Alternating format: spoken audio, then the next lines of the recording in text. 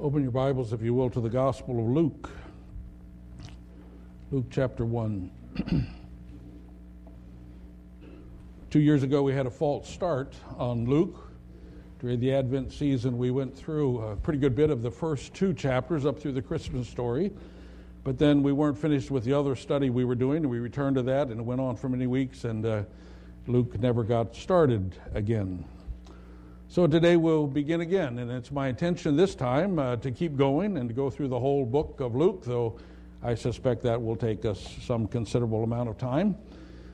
Since we considered these first few passages together, this may sound like review to us, but it seems better than just starting in chapter 3 or the end of chapter 2. After all, it is Advent, and we're inclined to turn our hearts toward the celebration of Jesus coming into the world. So we turn our attention to the coming of Jesus here. We've undoubtedly heard the Christmas story many times. You know how it begins. And it came to pass in those days that there went out a decree from Caesar Augustus that all the world should be taxed. Except that that's not really the beginning of the Christmas story. That's chapter 2. What about chapter 1? That's where we are this morning. We don't hear so much about that, but for these remaining 3 Sundays before Christmas, I'd like for us to look at this first chapter of Luke, which is the real beginning of the Christmas story. So let me read. This morning we hope to get all the way down through verse 25. You have an introduction in the first 4 verses, and then this first account in verses 5 to 25. A fairly lengthy reading, so follow along as I read. Many have undertaken to draw up an account of the things that have been fulfilled among us, just as they were handed down to us by those who from the first were eyewitnesses and servants of the word. Therefore, since I myself have carefully investigated everything from the beginning, it seemed good also to me to write an orderly account for you, O most excellent Theophilus, so that you may know the certainty of the things you have been taught. In the time of Herod, king of Judea, there was a priest named Zechariah who belonged to the priestly division of Abijah. His wife Elizabeth was also a descendant of Aaron. Both of them were upright in the sight of God, observing all the Lord's commandments and regulations blamelessly, but they had no children because Elizabeth was barren, and they were both well along in years. Once when Zechariah's division was on duty and he was serving as priest before God, he was chosen by Lot, according to the custom of the priesthood, to go into the temple of the Lord and burn incense. And when the time for the burning of incense came, all the assembled worshipers were praying outside. Then an angel of the Lord appeared to him, standing at the right side of the altar of incense. When Zechariah saw him, he was startled and was gripped with fear. But the angel said to him, "Do not be afraid, Zechariah. Your prayer has been heard. Your wife Elizabeth will bear you a son, and you are to give him the name John. He will be a joy and delight to you, and many will rejoice because of his birth. For he will be great in the sight of the Lord. He is never to take wine or other fermented drink, and he will be filled with the Holy Spirit even from birth. Many of the people of Israel will he bring back to the Lord their God. And he will go on before the Lord in the spirit and power of Elijah to turn the hearts of the fathers to their children and the disobedient to the wisdom of the righteous, to make ready a people prepared for the Lord." Zechariah answered the angel, "How can I be sure of this? I'm an old man, and my wife is well along in years." The angel answered, "I am Gabriel. I stand in the presence of God, and I have been sent to speak to you and to tell you this good news. And now you will be silent and not be able to speak until the day this happens, because you did not believe my words, which will come true at their proper time." Meanwhile, the people were waiting for Zechariah and wondering why he stayed so long in the temple. When he came out, he could not speak to them. They realized he had seen a vision in the temple, and he kept making signs to them, but remained unable to speak. When his time of service was completed, he returned home. After this, his wife Elizabeth became pregnant, and for 5 months remained in seclusion. "The Lord has done this for me," she said. In these days he has shown his favor and taken away my disgrace among the people." There will end our reading of God's Word. I think there are two truths that we need to grasp this morning about this, in addition to just the knowledge of the story that we read. Two overarching truths which the story suggests to us. And the first is this, that Luke proclaims good news to everyone. Luke proclaims good news to everyone. When you start reading a book, I don't know if you bother reading the preface and the introduction. I used to just ignore those parts of the book, getting down to the meat of the thing and what I was really interested in. But I've learned that the introductory material is helpful. There we learn why the author wrote. There we learn what his perspective is, where he's coming from, what he hoped to accomplish in the book, perhaps. In the same way, we ought not just rush past the introduction to the book of Luke in these first 4 verses. There we learn the point of the whole book. And as we examine this introduction and then think about the book as a whole, not just the separate accounts, we can't help but understand this first great truth, that Luke proclaims good news to everybody. Let me explain so we can see Luke's intention as it's reflected in a lot of different ways here. First of all, we see his intention in his literary style of his writing. New Testament scholars have long been impressed with the formal classical Greek rhetoric of verses 1 to 4. He begins this gospel like medical writers and historians of his time began their works. Luke is writing an official historical account, not just some theological speculation of his own. Luke is writing for the whole world to hear officially the good news that he has to report. But then interestingly, in the body of the work of this Gospel of Luke, Luke changes from that classical Greek rhetoric style to the common Greek of the marketplace, to the common Hebrew and Aramaic that people spoke in Jesus' time in Israel. For he's not writing some lofty intellectual tome, but he's writing as a reporter on the street telling what's happening. Luke is proclaiming good news to everyone. We also see Luke's intention in his stated purpose for writing that's recorded in these first verses. Think of the situation. Something has happened in the world centered on this man, Jesus of Nazareth. There are bits and pieces of information everywhere. Some of them are undoubtedly true. Some of them seem rather far-fetched. Some seem utterly absurd. So what's a person to believe? Especially, what's a serious official like Theophilus to believe? Well, Luke sets out to write a researched, accurate, and full account about this Jesus. He thoroughly investigates the evidence that came naturally to him. He was a doctor. He interviewed eyewitnesses, though he did not claim to be an eyewitness himself. He was writing as an historian. Then Luke set out to write an orderly, accurate, historical account, as he says himself here in these verses, so that you may know the certainty or infallibility of the things you have been told. Folks, in our country, we have a free press, and we value a free press for just this reason. Fantastic rumors fly around in little circles of our society. We see them flying around the internet all the time. Crazy things. And what's really true? We want so much for reporters to be investigating and find out what's really going on and telling us the straight truth, not just somebody's spin on it. That's what Luke did. Something very few people did in his day. Something very few people do in our day, especially in other lands or many lands. But as a result, Luke has good news for everyone, and he wants to make sure we understand it correctly. We especially see Luke's intention, not just in the introductory things of the book, but as we look at the book as a whole for just a second. For Luke's perspective and Luke's gospel has a universal perspective that is kind of unique to him. By this, I do not mean that Luke teaches here that all people everywhere will be saved. He certainly does not teach that. That's not true.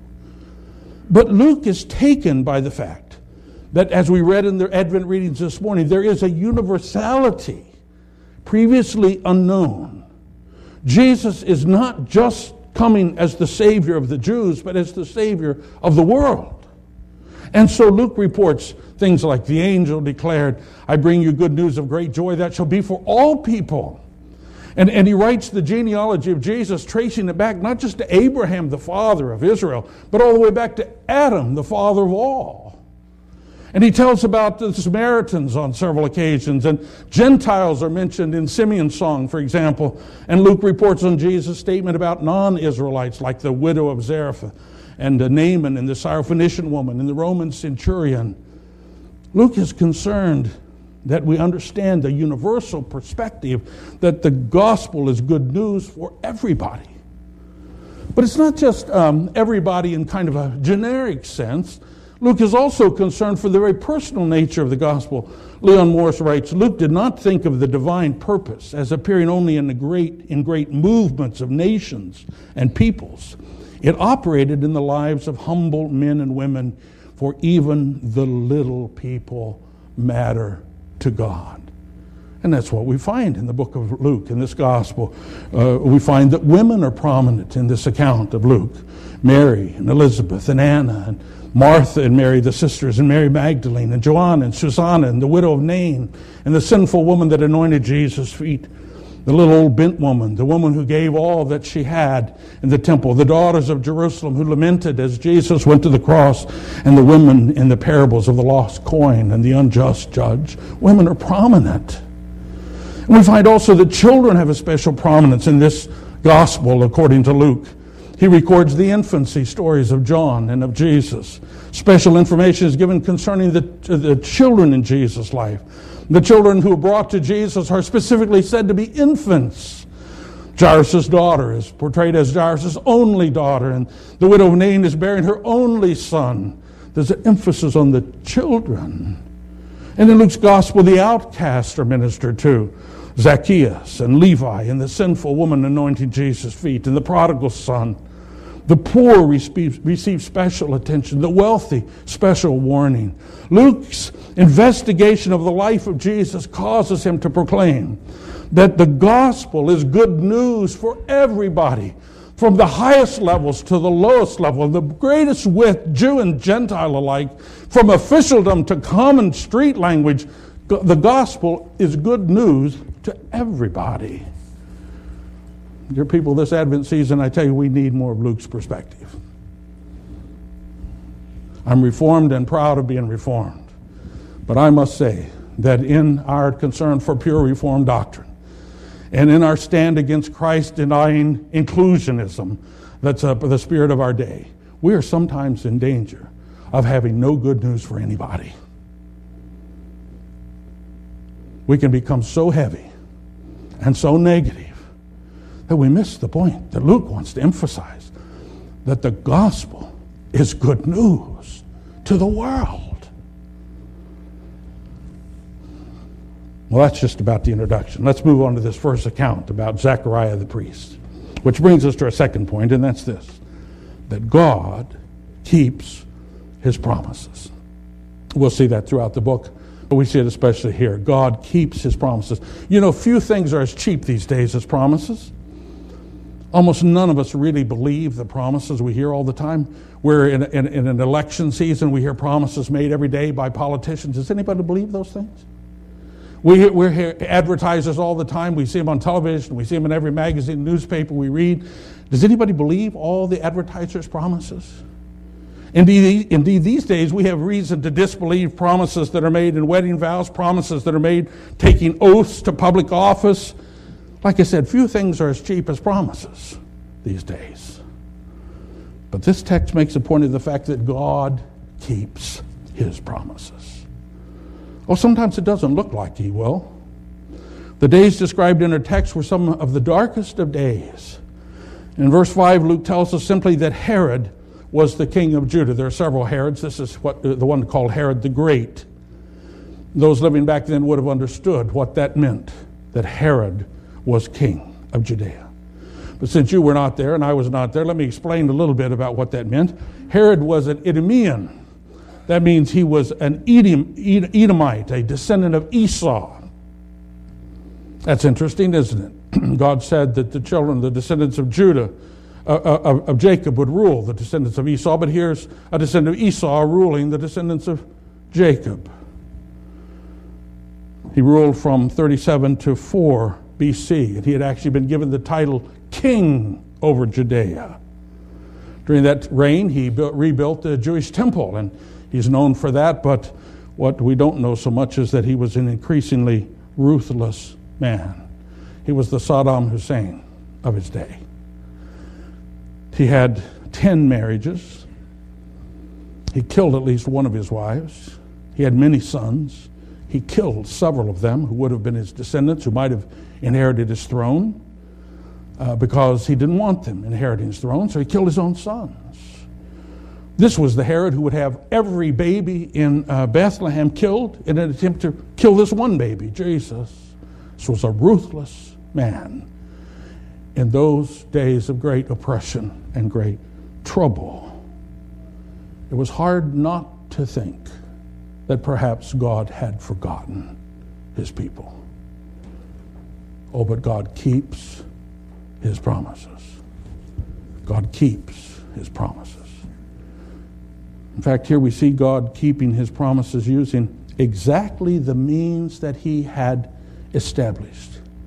In our text, we find God working through a faithful priest named Zechariah and his godly wife named Elizabeth. They were both descendants of Aaron, both from priestly families. Verse 6 tells us they were upright and pious in their faithful practice of the faith, though they lived with the disappointment of never having had any children. Now, Zechariah was from the priestly division of Abijah. There were 24 divisions of priests established by King David centuries earlier, and those divisions took turns serving in the temple. So in our story, it was Zechariah's turn, and he had been chosen by lot to burn incense in the holy place. This was a rare privilege. A priest would only probably have this privilege one time in his whole life. So when everything was in order and ready for the sacrifice of incense, all the other priests would leave the holy place, and Zechariah was left all alone in the holy place. Outside, the people watched and prayed, waiting for the smoke to ascend as their prayers ascended to heaven. That's the context of this story. That's the setting in which God began to remember his promises. Before we move on, just a comment. You know, in these dark days of Herod, where God seemed to be nowhere in sight, do you wonder how Zechariah kept plodding along, kept working in the temple, though God seemed to have forgotten Israel? He seemed to have forgotten Zechariah and his wife. It's hard to be faithful when we don't see anything happening, isn't it? It's hard to keep serving and to keep praying and to keep showing up and to keep giving yourself.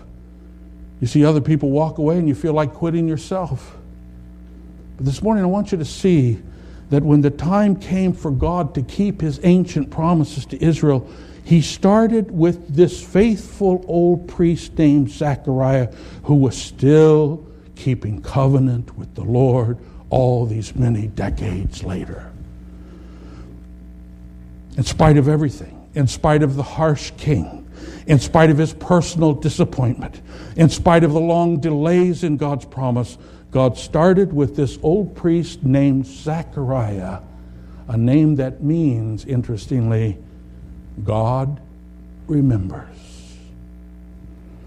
You see, when God keeps his promise, he most often uses the very means that he established. Well, one of those ancient promises was God's promise to send a forerunner to precede the Messiah. The prophet Isaiah had predicted the coming of such a one who would cry out in the wilderness. Later, the prophet Malachi had prophesied that Elijah would come before the great day of the Lord. In fact, that promise by Malachi was the last word of any prophet for 400 years prior to this. Needless to say, that promise too looked rather bleak in Zechariah's day, but God will keep his promise. Sometimes in ways we never imagined, though. Well, that's what happened in the temple that day. Zechariah is there, and he's faithfully doing his priestly duties. He's probably somewhat in awe of this position that he finds himself in, that he's never done quite before and he will probably never do again. And as he's busy offering the incense and all, he suddenly realizes he's no longer alone in the holy place. There, standing at the right side of the temple of incense, was an angel. This is not a vision. This is not a hallucination. This is somebody standing in a specific place. Not surprisingly, Zechariah was startled and afraid. What's going on? What does this mean? Had he done something wrong? What's happening? But the angel calmed his fears and declared that his prayers had been heard. Now, many people say, well, that's his prayer to have a child. I doubt that Zechariah had prayed for that for a lot of years, actually. I suspect the angel was referring to his prayer that he was offering for the salvation of Israel, the liturgical prayers offered every morning and every evening in the temple. We don't know exactly what Zechariah was praying, but we do know something of the kind of prayers that are still offered in this day in Jewish circles. Here's one. May the seed of David, thy servant, flourish speedily. May you exult in your salvation, for in your salvation do we hope all the day. Blessed are you, Lord, who bring forth the horn of our salvation. Zechariah is probably praying something like that. And the angel said, God heard your prayer, Zechariah. Oh, but God's answer to Zechariah's prayer for the salvation of Israel was way beyond Zechariah's wildest imagination. The angel went on to inform him that he and Elizabeth were going to have a son. And he should name him John, which means God is gracious, and from birth he would be filled with the Holy Spirit. He would be the fulfillment of that promise made through Isaiah and made through Malachi, one who would come with the power and spirit of Elijah, one who would be the messenger who would prepare the way for the Messiah to come. God keeps his promises, though sometimes his plans are beyond what we might have ever dreamed. Well, here the story takes a rather human turn. Faithful old Zechariah, who had served the Lord against all odds for decades and decades, suddenly had trouble believing what he was hearing. In response to the angel's promise, Zechariah said, look, I'm an old man. Now, the older I get, the more I understand the depth of that simple statement. When we're young, we dare to dream. When we're old, we learn things aren't that simple. We easily become suspicious of anything that's out of the ordinary. When we're young, we believe anything can happen. When we're old, we just know better. Plus, when we're young, we can make things happen. God wants my wife pregnant? Well, we can work on that. Zechariah was old, and he said, God, this isn't going to happen. So with his faith faltering, Zechariah said to the angel, I'm an old man. How can this be? I'm an old man. Oh, but I love this part. The angel responded, well, I am Gabriel, and I stand in the presence of God, and I have been sent to speak to you and to tell you this good news. I suggest you ought not get in an argument with the Lord about what's possible and not possible. God was not amused. In fact, the angel went on to pronounce a curse on Zechariah, a sign of God's chastening. He would be unable to speak, perhaps unable to hear as well, we don't know, until this son was born. For Zechariah, for all his faithfulness, did not believe the promise God had given him when the time came. You see, God will keep his promises even if his ways are not what we expected or even considered possible.